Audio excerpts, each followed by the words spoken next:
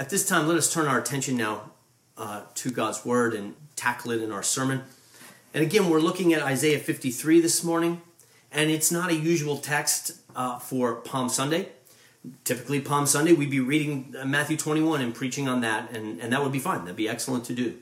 But as we're continuing our series through Christ in the Old Testament, and we start to move now to that climactic event that all the Old Testament has been driving toward, we thought best to continue in that and to use Isaiah 53 as our lesson today. Well, let's make the link to Palm Sunday. What is Palm Sunday? What's happening on Palm Sunday? Well, on Palm Sunday, Jesus is now he knows that his hour has come, and he has now set his mind and his eye toward Jerusalem like a flint, and he knows right where he's going, and as he comes in, he's fulfilling scripture on the way and calling the disciples to go get the donkey to fulfill that prophecy in Zechariah chapter 9, and as he comes in, there's great praise. Palm Sunday, this movement of Jesus into Jerusalem, is often referred to as the triumphal entry. And it is triumphal. It's the king coming in victory. It's the king now ascending to his throne. It's the approach of the King of Kings, even Jesus Christ. So it's a triumphal day, to be sure, and hence the praises and the palm branches and the Hosanna to God in the highest. But as we think about Palm Sunday today, we ought to, at the same time, give a note of caution. Right? To be careful, to reflect now on what kind of king we think is entering Jerusalem. Yes, he's the King of Kings, but what kind of king is he?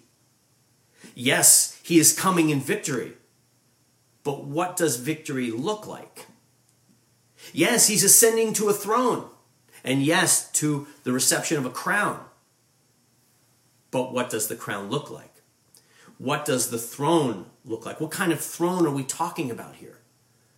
These are the little questions that we have to have as we approach Palm Sunday and this triumphal entry. It's triumphant, but it's not triumphalism. Right? It has a different flavor to it. In fact, we know that once Jesus comes into Jerusalem, one of the first things we'll see him doing is weeping. He will look over Jerusalem and he will weep over the state of Jerusalem's soul. He will march into the temple and he'll begin to cast people out, and his soul will be burdened over what is going on with the temple of his Father, the house of God. So again, it just has a flavor that doesn't say triumphalism. So yes, it's a triumphal entry. Yes, it's a glorious day of celebration, but we need to strike that little note to remind ourselves, wait, what kind of victory? What kind of king? What kind of triumph? What kind of throne? And for that reason, at least in this church calendar year, fitting that we come to Isaiah 53, and I won't reread the text. We already read it. Hopefully you have it open before you. And I encourage you even later to go back and read the text. Spend this week reading Isaiah 53. Your soul will do well to feed upon that amazing text. But as we come to Isaiah 53, I think this will help us focus our hearts and minds and reflect on what kind of king is entering Jerusalem and what kind of throne he is ascending to. You see, it was this that confused the disciples, right? The disciples lived in this kind of confusion because there was this disharmony, right, between what they thought was happening and what was actually happening. I think of Jesus' words in John chapter 12 when he says, now is the time for the Son of Man to be glorified, right? Speaking of this moment, of this week, of this movement toward the cross and resurrection. And he says, now is the time for the Son of Man to be glorified. And you can almost feel the hearts of the disciples going, yes, this is what we've been waiting for, right? All the excitement. But then Jesus backed that line up with this line. He said, now is the time for the Son of Man to be glorified. But now my heart is troubled. But what shall I say? Father, deliver me from this hour? No, it was for this hour that I've come. Well, what? The disciples were dealing with this disharmony of, wait a second, to be glorified? Like, yay! Why are you troubled? Why are you asking for deliverance from this hour? This discordance that was happening in the minds of the disciples. And this wasn't just in the minds of the disciples. It was a deep-seated confusion that all the people of God were wrestling with. It was a deep-seated confusion that went all the way back, really, through the Old Testament. It was a long-term failure of the people of God to see what God had been working. and what was now coming to fulfillment in the Lord Jesus Christ. Now, one of the metaphors that we're working under as we look at this study of Christ in the Old Testament, and maybe this will be helpful for you as we get going, is if you imagine a room and the room is dark, and in the center of the room on a table or a pedestal or something is a treasure, and it's something of an estimable value. And there it is sitting on the table, but the room is dark and you can't see anything. And then imagine if we had a dimmer switch on a light, and we could just slowly increase the light in the room so that as the dimmer switch went up, we could make out more and more and more of the detail of the treasure that's there at the center of the table.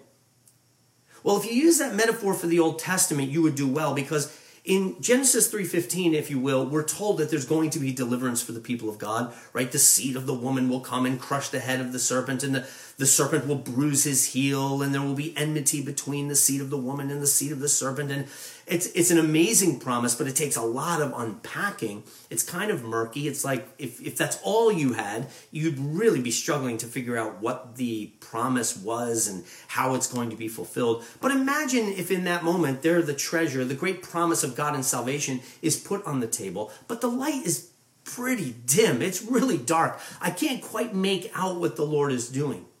But then if we imagine that the rest of the Old Testament is God turning up the lights, as we get this progressive revelation and the lights become brighter and brighter and brighter, and we're allowed in all the stories and the epochs of the Old Testament to see a different facet of this treasure that is being revealed.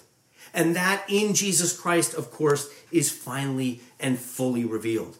So that as John the Baptist finally points him out, behold the Lamb of God that takes away the sin of the world, there in the wilderness at the Jordan River as he's baptizing, and points him out, what John is essentially saying is, that's it. The lights are fully on. We have now seen the fullness of the treasure that we've been looking forward to. The question we have to wrestle with, and that I think the people of God in the time of Jesus had to wrestle with, is, yeah, but is that the treasure you wanted? See, in the delay between the initial promise and when it was very dark and to when the lights fully come on, one of the problems is we begin to imagine for ourselves what the treasure will be. We start to create these visions and dreams of what the amazing treasure is going to be, and we have fanciful visions of what it will be. But then when it's fully revealed, are you satisfied? Is this the treasure you really want? That's a difficult question, because the obvious answer we'd all say is yes. Yes, we want Jesus. That is the treasure we want. Well, again, we have to ask, because when it was fully revealed, we crucified him. Right? Isaiah 53, it says he was rejected and despised by men. It's like we had, there's going to be a treasure. Oh, yeah, this is going to be awesome. And then when we get the real deal, we're like, it's not what we were hoping for. Well, that's what we got to reckon with. And I think Isaiah 53 helps us here, even as we come into Palm Sunday, so that while we can be our hearts exalted on the one hand in joy and praise over the victory of our King, we understand what victory looks like. And that's really important for us in the midst of our crisis right now.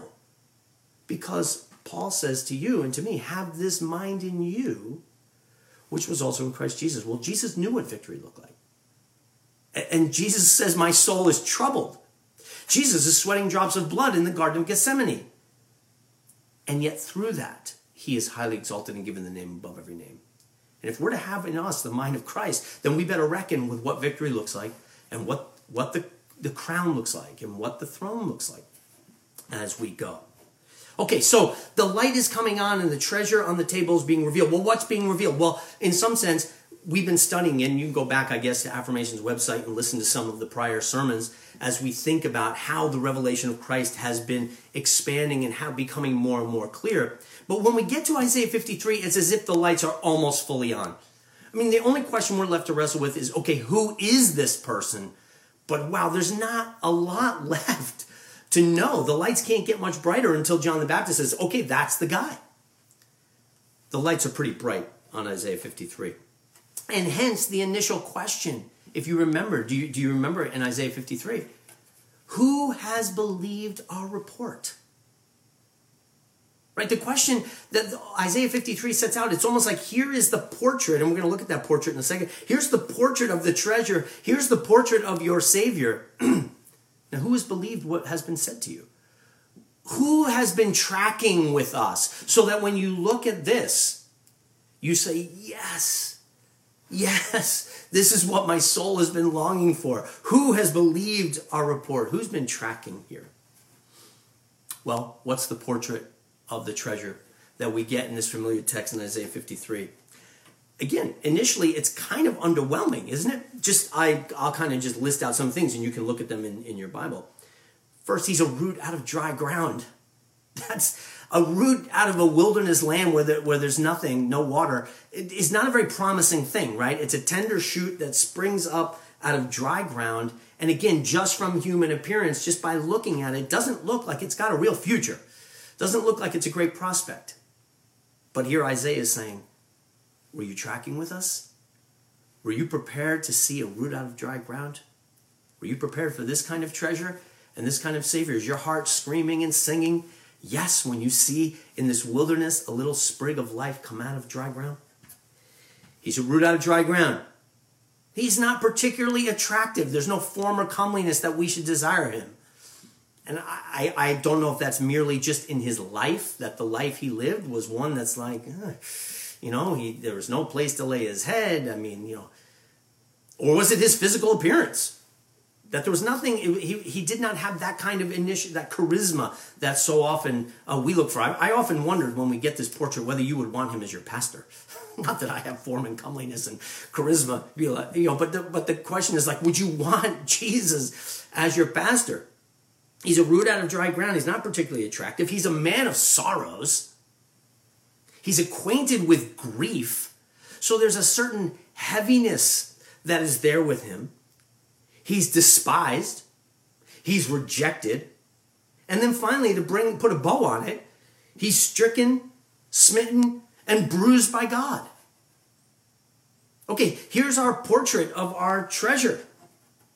And again, is this the treasure you're longing for? Is this the treasure you're hoping for?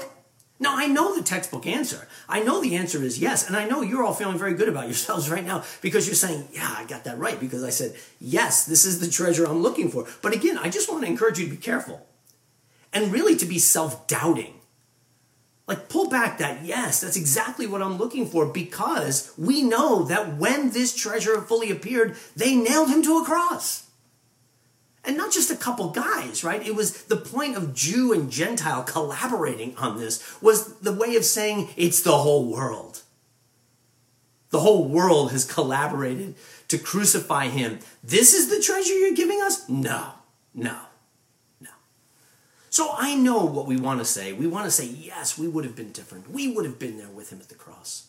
But I guess I just want to encourage you to doubt yourself a little bit when it comes to this. And to humble ourselves before the Lord and to acknowledge that's even when we confess our sins. Part of what we're confessing is our hearts are drawn to other treasures. And we're praying, Lord, by your Spirit, would you tune our hearts to find our satisfaction in him? That's really what we want. Okay, so I want to consider in the time I have left two things about this. One, the source of his sorrow. He's a man of sorrows. That's what I titled the sermon today. A man of sorrow. So what's the source of the sorrow? And secondly, what is the fruit of the sorrow? So let's think briefly about the source of the sorrow. Why is he a man of sorrows? Well, the first thing I want to say is this is not just because it's just who he is. It's a personality trait. You and I know men and women of sorrows, right? They're the Eeyores of the world. They just tend to be melancholy souls. They tend to always, see the glass half empty. We know people like that. Is that what Isaiah is saying? Hey, get ready because the guy's coming. He's going to be a little bit of a downer. He's a little bit of an Eeyore. He's going to be a man of sorrows, melancholy soul. Is that what Isaiah is saying? No, of course not. The issue with Jesus is not a lack of serotonin. Right? With Jesus, this is not a personality trait, it's a calling. Don't forget who we're talking about here. We're talking about joy incarnate. This is joy itself. This is the second person of the Trinity who has abided in eternal, everlasting, and immutable joy. That's who he is.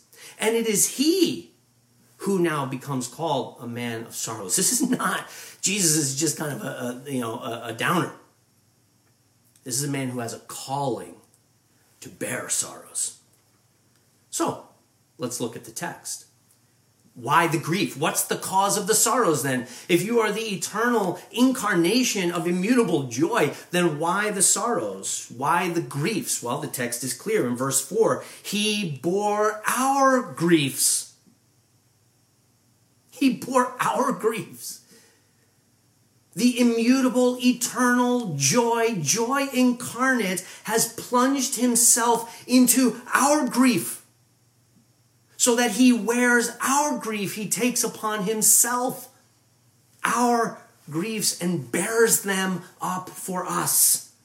Oh, this is so far, I'm going to get myself distracted here, but this is so far from this idea of some deistic God that is separated out from our troubles and our sorrows. And I tell my students in apologetics, I say, when people tell you they don't believe in God, ask them what God they don't believe in. Most times they will say, especially in the times of suffering and trial and evil, they will tell you that the God they don't believe in is, and they'll describe the higher power, right? This aloof God who just lets things happen under his watch and is unbothered by them, right? They might describe it in that words, but they're describing the God of deism. And I love to tell my students to say to people like that, great, I don't believe in him either. I don't believe in that God. If that's the God you're rejecting, I stand shoulder to shoulder with you. I reject that God also. But let me tell you about the one true God. Let me tell you about the God who is eternal and immutable joy, who came and bore our griefs, who plunged himself into our sorrows. That's not the God you're describing. If you're going to reject the one true God, then let's at least know him for who he is. So why the griefs? He bore our griefs. Also in verse 4, why the sorrows? It tells us he carried our sorrows. This is why he's a man of sorrows, because he was not ashamed to call us brethren. He came and stood with us and took our burden upon himself. We are the men of sorrows. We are the women of sorrows. That's who we are. Now, the reality is, and I think I mentioned this last week, we work hard to cover this up. We work hard to delude ourselves. We work hard to distract ourselves from coming to the recognition that we are men and women of sorrows. But the reality is, our life is a life of sorrows. We live in a vale of tears. Now, I know there's a lot of good things and a lot of things to praise God for and a lot of wonderful days and a lot of delightful things that we enjoy. Praise be to God, it's his grace. But come on now. You know as well as I do that even in those good times, the sword of Damocles hangs over our head, right? We know that there's always trouble one phone call away. I hate it when Christina calls my phone when I'm not home. I've told my church that. I hate it because I don't know why I live in this anxiety. I know it's sinful. I'm confessing this to you. But I see Christina's number when I'm out, and I'm like, oh no. And I just pick it up, and I'm just waiting for her to go, hey. Oh, if I hear that, whew. I live under this anxiety because I know that I don't care how well things are going, trouble is like one phone call away. And you know it too. We live under the sorrow and we work hard to delude ourselves. Now, I believe, again, I don't want to turn every sermon into a Corona sermon, but let's face it, it's a time when if we can't relate it to this, then is the faith relatable? But I want to encourage you that this is actually one of the opportunities that coronavirus does present us. And that is, this presents us with the opportunity to come to grips with the cursed nature of this age we live in. It's an opportunity for us to come to grips with the fact that we are men and women of sorrows, that we live in a vale of tears. I mean, I wish this thing would go away now too, but it's not.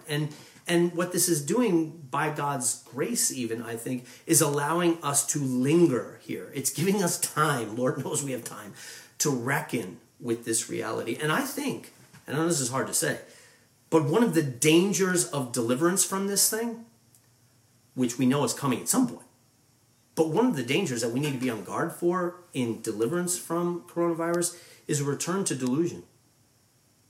I find myself even saying things, you know what I love about Americans, man, we're problem solvers. We're not going to stand by and let this, we're going to figure it out. We're going to come up with this. We're going to come up with solutions. We're going to build ventilators. We're going to do whatever. Like, I keep going to that. And I know in my own heart, one of the dangers of coming out of the anxiety and the angst of all of this is a return to the delusion of we got this. We got this. Maybe we can survive this. And I don't just mean corona, I mean life. It's a real danger. And if you doubt it, well, just look at Israel. They were the pattern, right? I mean, how many times did they get into trouble and they cried out recognizing their complete helplessness? Oh, God, help us. There's nothing we can do against these enemies. And the Lord, in his grace, was stirred to act for them. And once he delivered them, what happened? Go read the book of Judges. It's the theme of the book. The minute they're delivered, what do? They return to the gods of the other nations. And we read these stories sitting on our high horses with judgment like these pathetic people.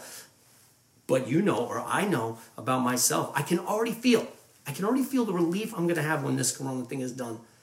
And I know the danger of my heart to return to my delusions. It's the pattern in the Bible. And those people in the Bible are there for our examples. They're no different than we are. Human beings fallen and sinful. Very easy to fall into a foxhole faith. We are the men and women of sorrows.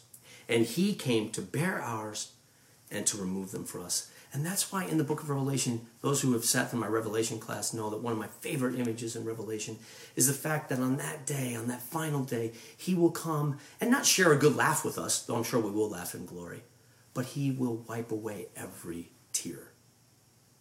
Right? But why? Because he became the man of sorrows. He bore our sorrows so that he could wipe away all our tears. Now, I know I'm going long here. I'm sorry. See, this is what happens when I can't see the faces of the people. The faces of the people are there. They're going, come on, Bill. So I'm sorry, but let me go on. Isaiah goes on and helps us here. He goes on a little bit more on why the sorrows. And I think this is really important because as he goes on, it guards us from mere sentimentality. See, it's not just that he comes and deals with all our sadnesses, though it is that, but it's something much, much deeper than that, right? And Isaiah goes on avoiding this sentimentality, saying that what he really comes to deliver us from by bearing our sorrows is to deliver us from the source of the sorrows. It's not just that God doesn't want us to be sad.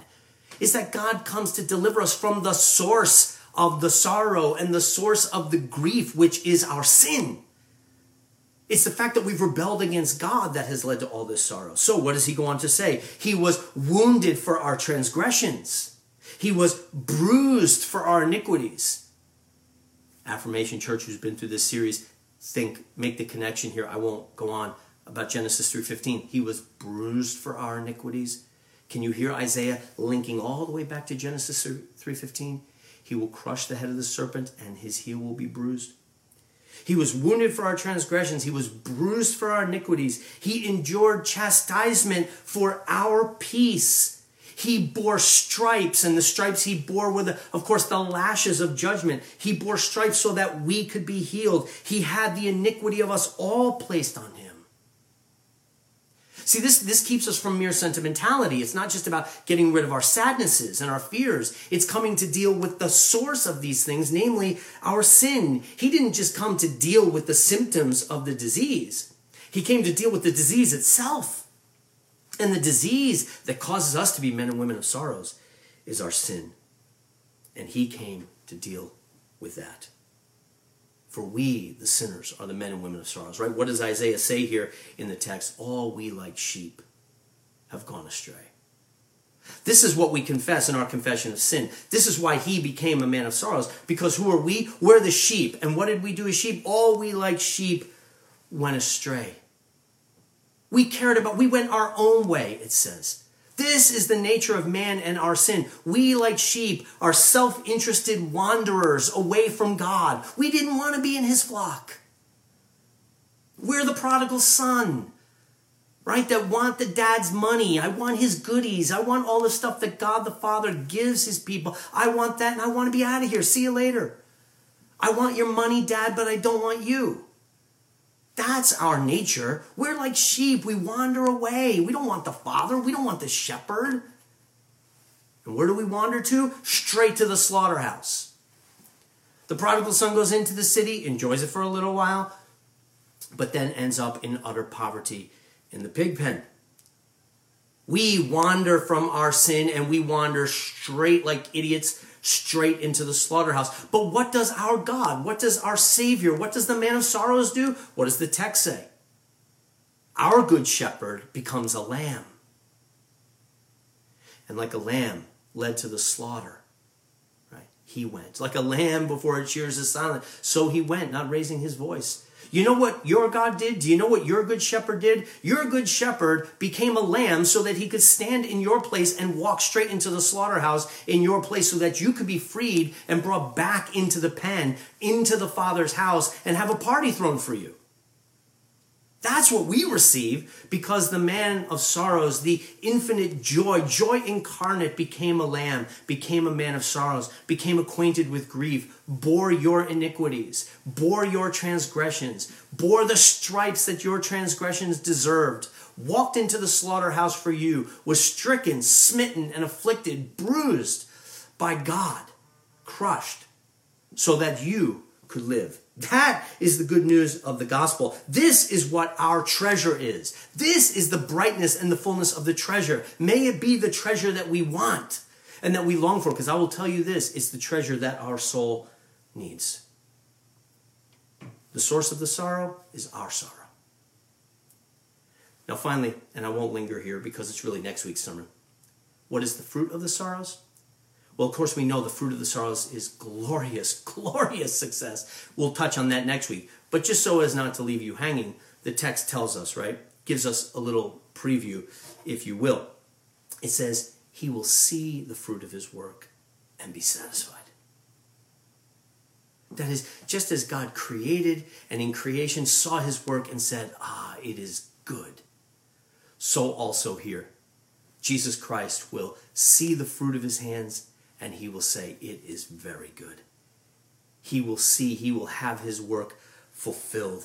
And the will of the Father will prosper in his hand. Jesus Christ will be seated in the heavens with all authority in heaven and earth at the right hand of the Father. Right? This is the good news of the gospel. Think about the word we read from Philippians chapter 2. He humbled himself, becoming faithful and obedient as a servant, even to the point of death on the cross. And therefore God highly exalted him and gave him the name above every name. Now, Paul says, have this mind in you, which was also in Christ Jesus. Brothers and sisters, let us celebrate this week as we come into Holy Week. Let us celebrate the victory of our Lord Jesus Christ, but let us do it with sobriety. Because as we come into this week, we will not only celebrate his great work, but we'll have to come to grips with our sin because it's our sin that drove him to the cross. But let us not linger there. Let us deal with it, but not be overcome with grief. For your grief has been borne by Christ. And he, the one who bore your sorrows and who bore your grief, is even now raised from the dead and seated at the right hand of the Father, having and bearing all authority in heaven and earth, and being utterly and completely satisfied in the work that he has accomplished for you and for me. This is the good news of the gospel. May this week be a week in which we remember and celebrate the man of sorrows, for he bore your sorrows, brothers and sisters. Praise be to God. Amen.